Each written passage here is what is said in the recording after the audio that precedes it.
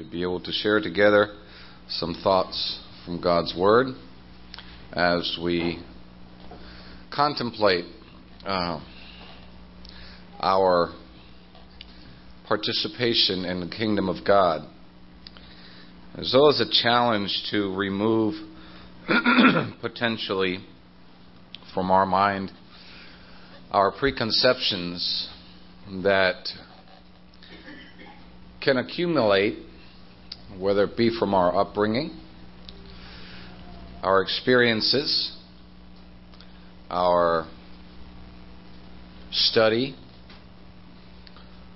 social paradigms or guidelines.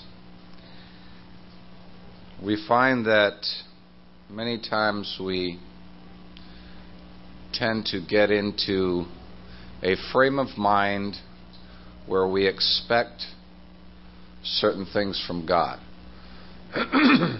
And we sometimes forget or fail to remember that God is not to be limited,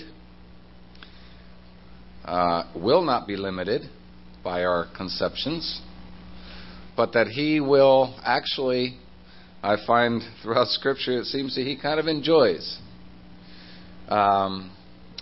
reminding us that He is not confined.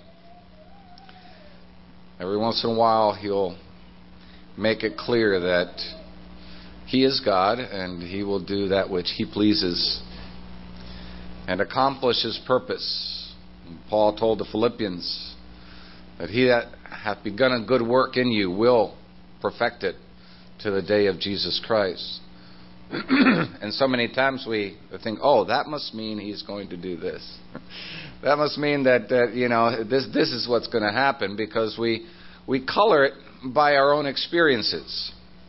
And we forget that God is the only one who can actually design His purposes.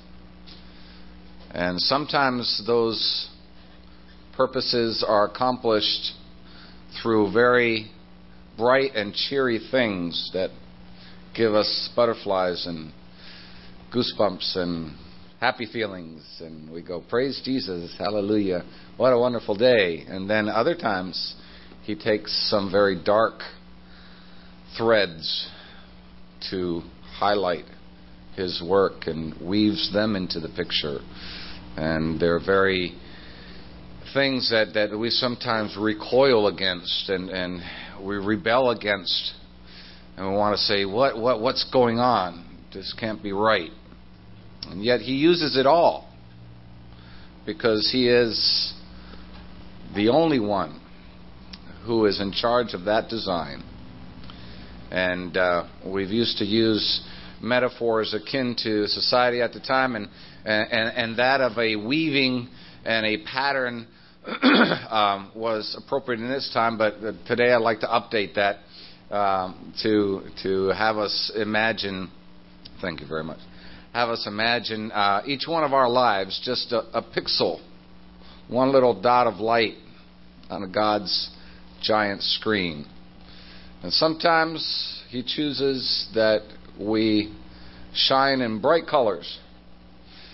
Sometimes He needs that pixel to be black or very dark to accomplish the pattern He chooses.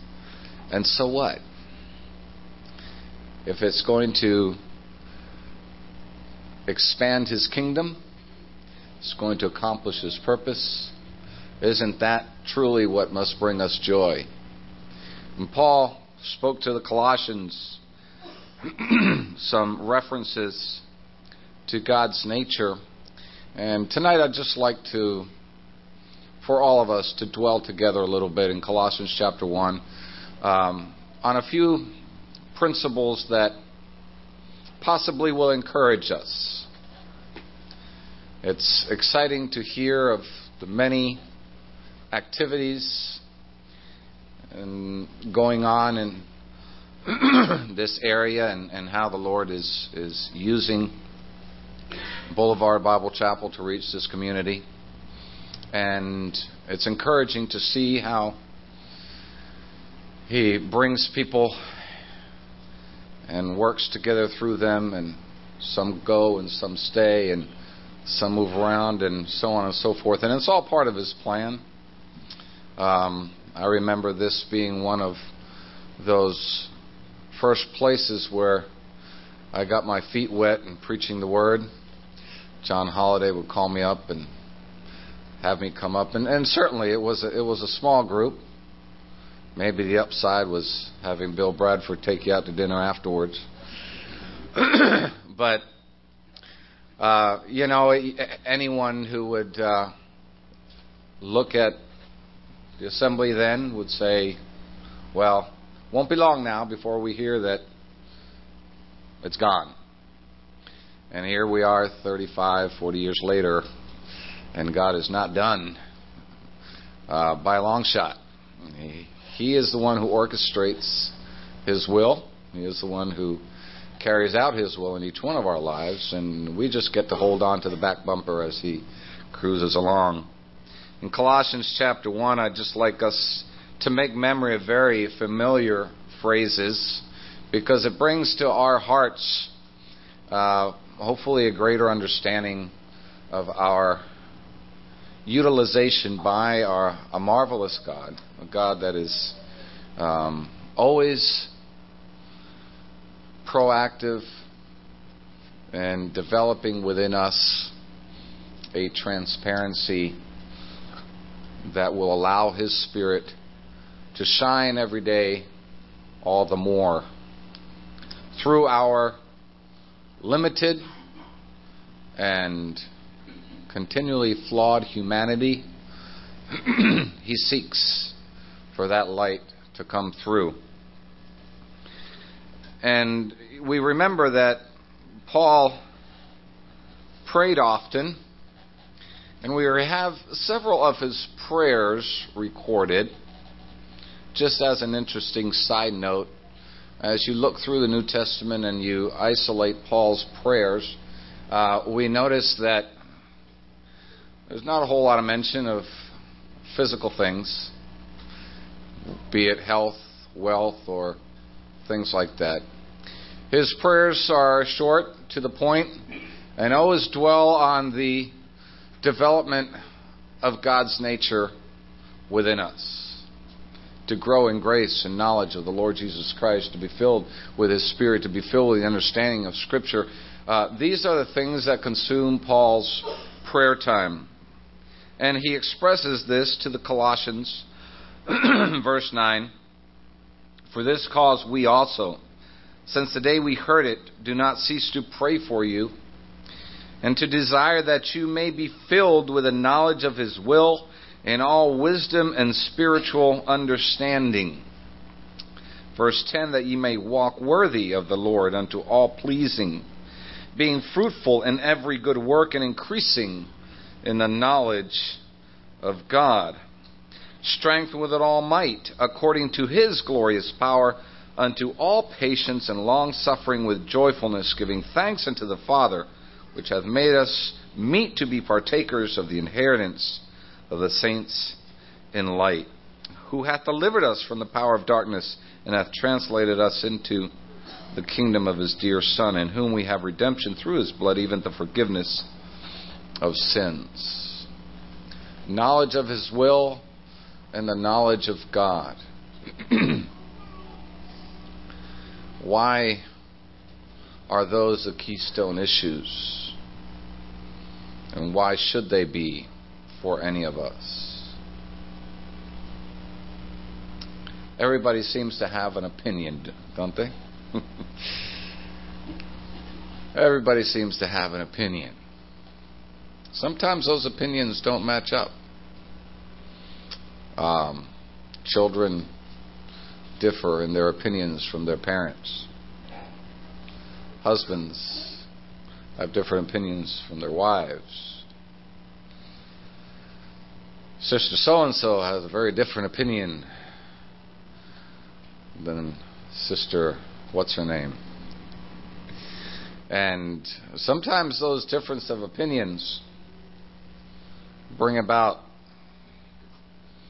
a little distance, a little friction, some arguing maybe, some discussion. And why does that even matter? We find ourselves wanting our will to be made known. Because that is the crux of the issue of our pride. That is the centerpiece of our significance. From a human standpoint, if our opinion doesn't matter, we deduce from that we don't matter. That our presence is superfluous. If our spouse isn't going to give ear to what we have to say, then what's the point? If our boss isn't going to listen to our opinion, then, what value am I to the enterprise, to the business? If the other elders in the assembly aren't going to listen to my opinion and understand that I really know what's going on, then why even be here? Because we attach significance and value to the exercise of our opinions and our thoughts and our will. And so Paul says to the Colossians, I pray that you will seek and abound in the knowledge of His will, of God's will. Because God has only one opinion. He has only one will. And if each one of us are willing to seek His will, then we will end up all seeking the very same thing. But to understand God's will, Paul says, we need to understand and increase in the knowledge of God Himself. And we can all recall the days gone by, those of us who have lived a few years, back when we first started courting or dating our spouse, didn't know a whole lot about each other. We were attracted, we were fascinated, but we didn't necessarily know what we were getting into. We didn't really know each other. And a few years go by, maybe a couple of decades, and we begin to grow in the knowledge and begin to understand what makes her happy, what makes him happy. And if you know someone, then you can understand, you can second guess. You can be stuck at the food court in the mall and have no cell phone signal and still know what to get them for takeout dinner that night. And nail it. Right? You wouldn't have known that 2 weeks into the dating scene. But after a few years, you know them well enough. And this is the kind of acquaintance that Paul is praying for regarding the knowledge of God. That we become acquainted with God's nuances, with God's person. Let's go back to Exodus briefly. Exodus chapter 33. We find one of those interesting situations, and most of you remember and recall that outstanding event in the life of Moses, where he expresses a desire to know God. He says in chapter 33, verse 17, he says, I beseech thee, show me thy glory. And every time we think of God and His glory, we immediately begin to think of the lightning and the shining lights and the thunder and and the powerful manifestations of God's glory that man can't even look at with a human eye. And there were times when that was revealed. And certainly one would think that this is going to be one of those moments, because the lightning's been happening, and the thunder has been echoing, and the mountain has been shaking, and the fire has been burning the top of the mountain. And we go, oh, this is going to be one of those moments where Moses is just going to get blown away by the visual light and sound effects. And God says to him,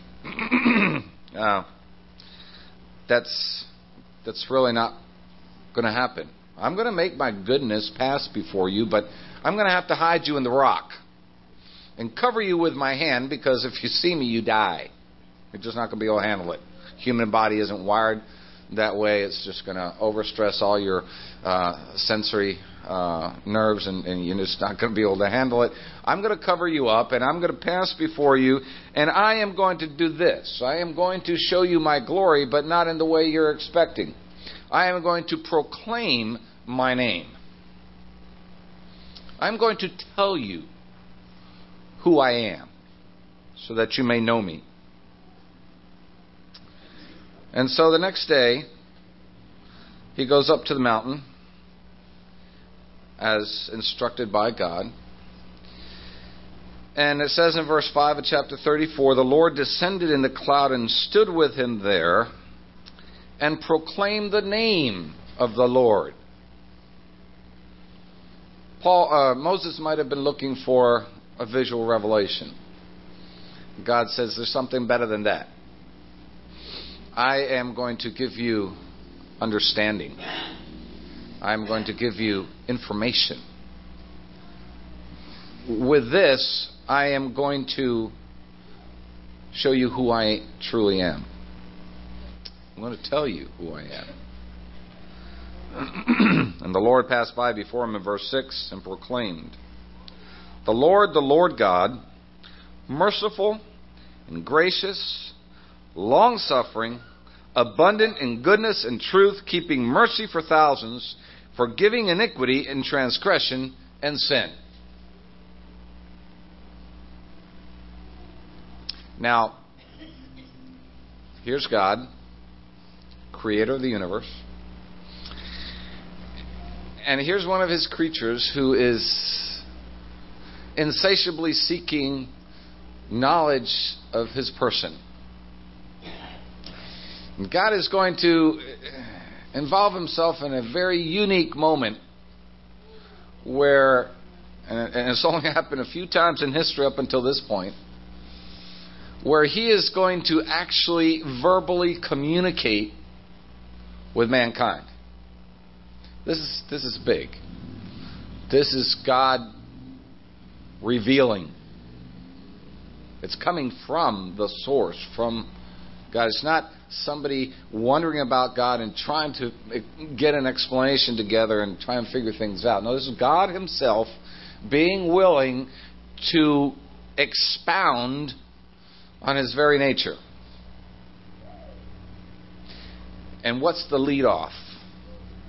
What is the very first thing he wants Moses, and therefore the people who will hear about this later, to know about himself? What is it about God's nature and God's character that is so important that it's going to get top billing in the revelation process? It's going to get first place. It's going to be the first thing that somebody is going to find out about him. Merciful, gracious, long-suffering, abundant in goodness, in truth, mercy for thousands, forgiving iniquity and transgression and sin. Now, somehow, many times when we want to represent God, we want to invert it. We want to lead with the scary part. and it is there. It's right after that. God says, okay, after that, after you understand my mercy and my grace and my goodness, he says, yes, certainly, I will by no means clear the guilty. I will visit the iniquity of the fathers upon the children to boot. I take a hard stance against rebellion and against those who reject. Verily I say unto you, said Christ, he that believeth on the Son hath everlasting life. He that refuses to believe on the Son of God shall not see life, but the wrath of God is upon him. God doesn't take kindly to rejection and rebellion and disobedience. He says he rejects the proud. He's willing to come down hard on anybody who lifts up their will against his. But he gives grace to the humble, to the meek. Because it is in his nature to first offer his grace. That gets first place. When you come to God seeking him, the first thing you see is God's grace and his goodness, his mercy, his love. While we were yet sinners, he loved us, sent his Son to die for us. If it had been the other way around, Paul says to the Romans, if it were not for his mercy, we would have all been consumed. It is inherent in the relationship between man and his Creator that if God were not this way, then we would never be able to approach. But anyone who does approach God is going to find, first and foremost, a gracious, forgiving, loving God, full of goodness. And if, having known that aspect of God, you choose to reject it, then prepare for the almighty hand of judgment. And that's the message. And that's not only the message of the gospel. That is the message entwined here in Colossians chapter 1 regarding our understanding of God. And why is it important that we acquire the knowledge of God? Let's go back then to Colossians chapter 1. Because he speaks of our participation in that very nature. That having understood God and having appreciated the knowledge of him, that we would walk worthy. That means that we understand how it is that we die to self.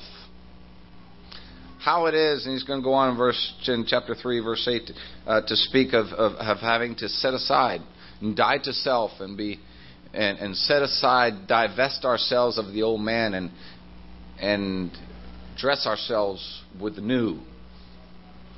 Because God God desires that we act on his behalf in projecting his person, his nature, his very self. The Word became flesh, dwelt among us. And we beheld his glory. What did mankind see when Jesus came? It was only a few disciples that got that special moment up on the mountain where they saw that Shekinah glory. The rest of mankind saw the glory of God in the face of Jesus Christ. What was the light of that glory? It was the compassion, the mercy, the forgiveness, the long suffering. How many times did he have to put up with Peter and his shenanigans? He was even willing to play along with Judas for 3.5 years knowing what he was going to do. And yet not a word. Not even a little dig. You know? He never let on that he knew what was going down. Full of patience and long suffering. He was willing to reach out a hand to the leper that no man dared to touch and say, I'm willing. Be healed. He was willing to extend grace to so many that came to ask of him healing, forgiveness. He showed mercy to thousands. With patience, he wept over Jerusalem and its religious leaders who rejected him. For 3.5 years, he showed the glory of God. That which must needs come first. Patience, goodness, kindness, long-suffering.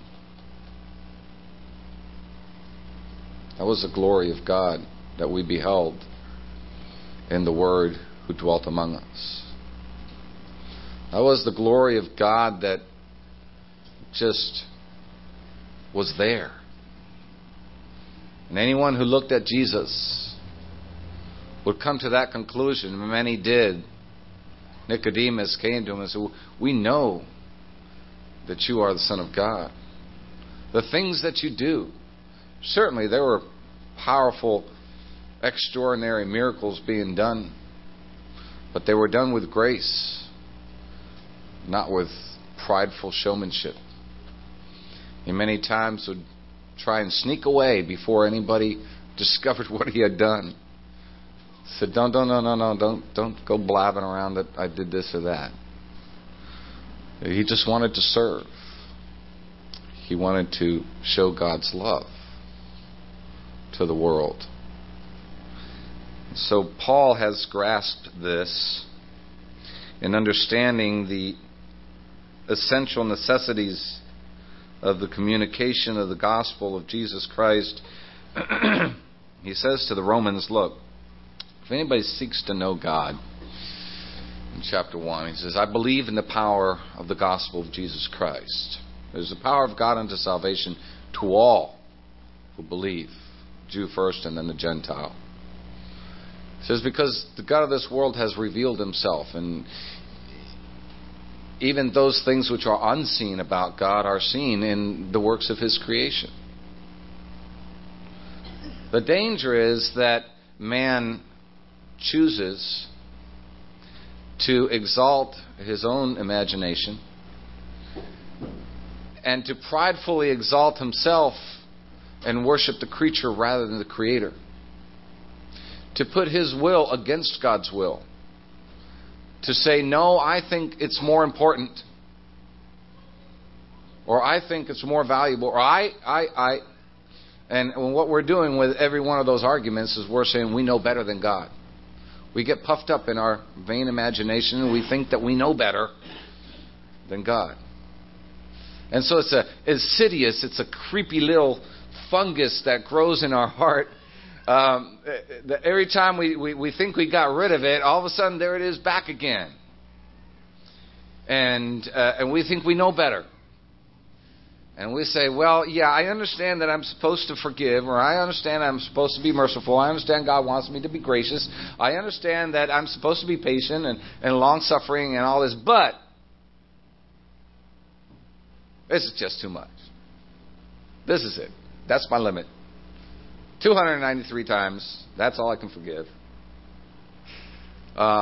Whatever the case may be. What we're doing is we're not really necessarily addressing the facts or the issues at hand. What we're doing is, before anything else, deep down inside our heart, we are saying we know better than God. And we would so much love to participate in his judgment and condemnation of this world. We, I think, would much more enjoy the Conan approach. You know, the big sword and just go around the neighborhood, just, hurrying sinners to their judgment. That's not what God has chosen for us. He says to the Colossians, we need to understand God, and we need knowledge of His will. And having accomplished that, he encourages us with these words. The prayers that we, in verse 11, be strengthened with all might according to His glorious power. Now, as we have talked about some of the natural tendencies we have, I think we can all admit to the fact that to be able to carry out His will, to be able to show that long-suffering, that kindness, that graciousness, and the patience, it takes the power of God, doesn't it? It really does. We can't do it. It's not within us. It's not in our nature, and it's not part of the energy that we contain within ourselves. It has to come from Him. We have to be strengthened with His power because we just can't do it. We have to be strengthened with all might according to His glorious power. Unto what? The slaying of the unrighteous in the nations. No, he goes back right to it. He says, this is what you're going to need the strength for. This is what you're going to need the glorious power for. It's unto all patience and long suffering. He gets it. He knows exactly what we need His power for. We need His power to be patient. We need His power to be able to suppress that desire within ourselves to express our opinion and lash out. And we need that power to sustain the long suffering, the interminable endurance to on and on, day after day, undertake the burden that is maybe our neighbor, our mother-in-law, our boss, sister so-and-so, brother what's his name, whatever it is. He says, I'll give you the power. It's there. You can be strengthened with it. But I need you to understand that's what I want from you. Because flashing lights and thunder, everybody pretty much understands that. You shake the ground a little bit and people go running. You know, oh God, you know, first things out of their mouth. It's easy to transmit that part of God. Just a few natural phenomena, you know, blow a little wind off the ocean, knock a few houses down, and people are crying out to God. God can do that real easy.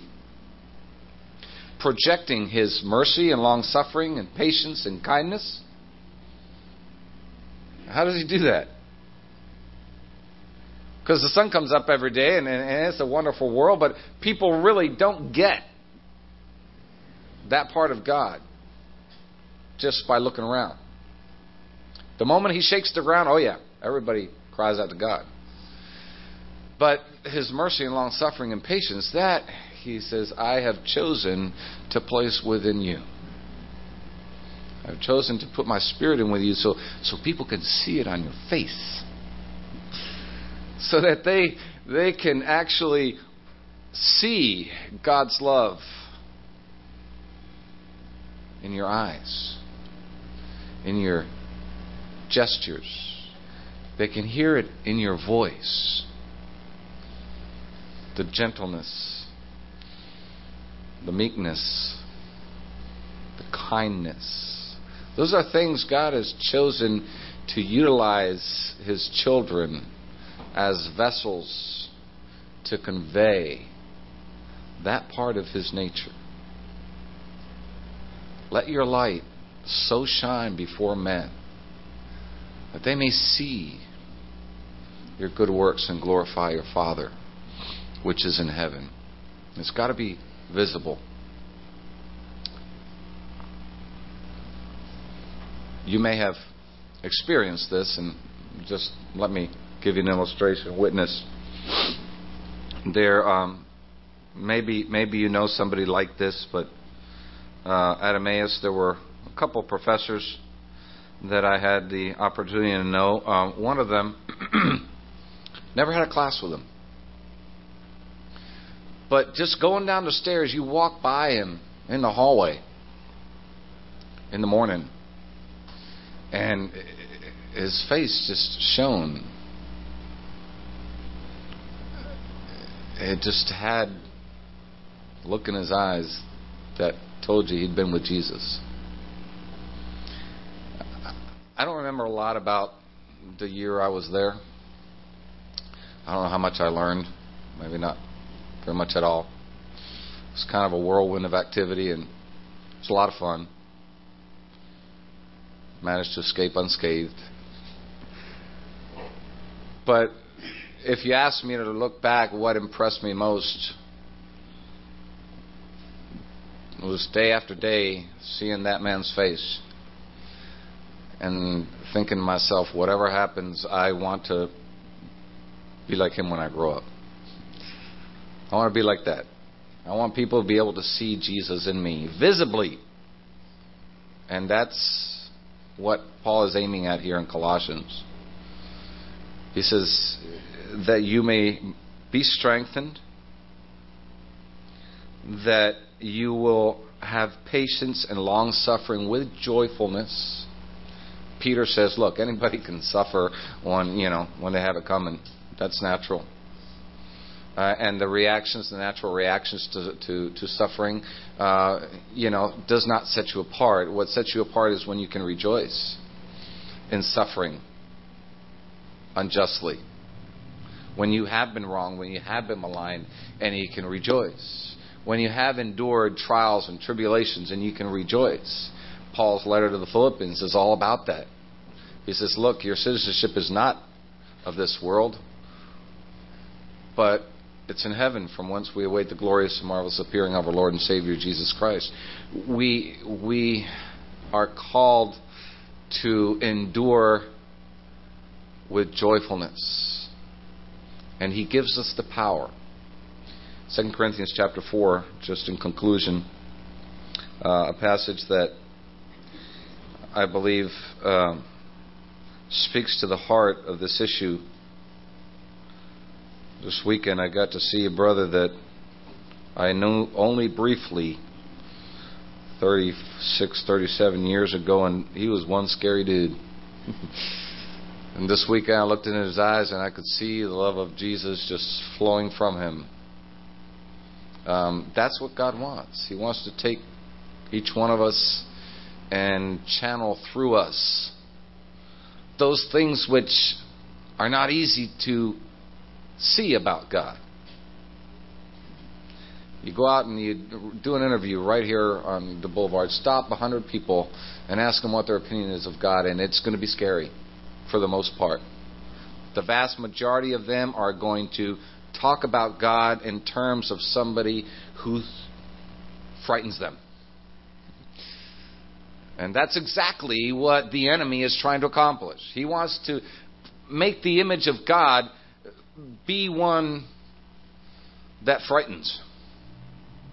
It's our job to counter that. We are called because God wants His true image to shine forth, and that image is placed within us by the faith in Jesus Christ. He places His Spirit within us. And God, verse 6 of 2 Corinthians 4, who commanded the light to shine out of darkness, hath shined in our hearts to give the light, here it is, the knowledge of the glory of God in the face of Jesus Christ. That is what God has commended to us. A lot of people, millions of people around this world, think of a higher power, whatever it is that they name it. And that is the essential element that runs throughout any man-made religion. God is scary. Okay? And God says, that is the furthest thing from that is a lie from the pit. God is love. First and foremost, God is mercy. He is grace. He is long-suffering. He is patience. If you reject all of that, then yes, He is just and righteous and will send you to hell for eternity. But that's not and should not be the first impression. The first impression people should get about God through us are those things that we have been talking about. So verse 7, he says, we have this treasure in earthen vessels, very unattractive, regular old earthen pots. As one contemporary Christian group brings it home, jars of clay. That's all we are. Because it's not about the jar. It's not about the vessel. It's about Jesus Christ. Okay, so we don't want people getting confused. And he says, we have this treasure in earthen vessels that the excellency of the power may be of God and not of us. And what does he continue on to say? We're troubled on every side. And he goes through a list of things here. Not distressed, we're perplexed, not in despair, persecuted, not forsaken, cast down, not destroyed, persecuted, forsaken, cast down, bearing about in the body the dying of Christ, of the Lord Jesus, that the life also of Jesus may be manifested in our body. That's right. We're going to get put through the mill. With what purpose? That the life of Christ, the life of Jesus, comes out. And what people get to see when we get put through the ringer is God's grace, patience, mercy, long-suffering, with joy. That's going to be the convincing factor. And yes, they need to know about hell, and they need to know about God's coming judgment. But note that percentage-wise, even in the ministry of the Lord Jesus Christ, first came the love. And when the heart is open, then it's a lot more receptive to the message of salvation. But it's just in the very practical, way in which we approach somebody. They can look in our eyes. What is it? 247 micro muscles, and we all know, whether we're experts at it or not. We look at somebody's face and we know what's coming. Those expressions are there, and we know whether we're in trouble or if this is going to be a good thing. And this is what he wants. He wants to be able to control our face. And we think, well, that's ridiculous. He wants us to live righteous, holy lives. He wants us to not sin. And he wants to, if we had time, we'd go into the Sermon on the Mount and really see that he was moving the bar way over there. He's saying, look, I need your heart, because through your heart, I can actually control your face, because the face is a product of the heart, and what's in here is what is out here. And I can actually get your face to the point where somebody's not going to run the other direction when you start walking towards them. Okay, and if I can make that face, a little more cheerful and joyful and loving, then people aren't going to be so scared that they are willing to listen to you, and you can share God's love with them. So yeah. It is physical, actually. He wants this earthen vessel. He wants to control it to such an extent that we're not scary. that God is no longer frightening. He is loving and gracious and kind. And people want to be around us and fellowship together with us. And we get to share God's love with them. And so I want to encourage us today to make it a priority. As Paul prayed for the Colossians. Know Him. It takes work. We need to study His Word, as we heard yesterday. We need to get into the Word and know about Him. We need to know His will, and that knowledge will bring about in us a greater understanding of who we need to be, and be able to carry out in our lives, as Paul said, walk worthy of our calling, which is to be His representatives, His ambassadors in this world, to spread the light of the knowledge of the glory of God in the face of Jesus Christ in these simple earthen vessels we walk around in, that they may see Jesus.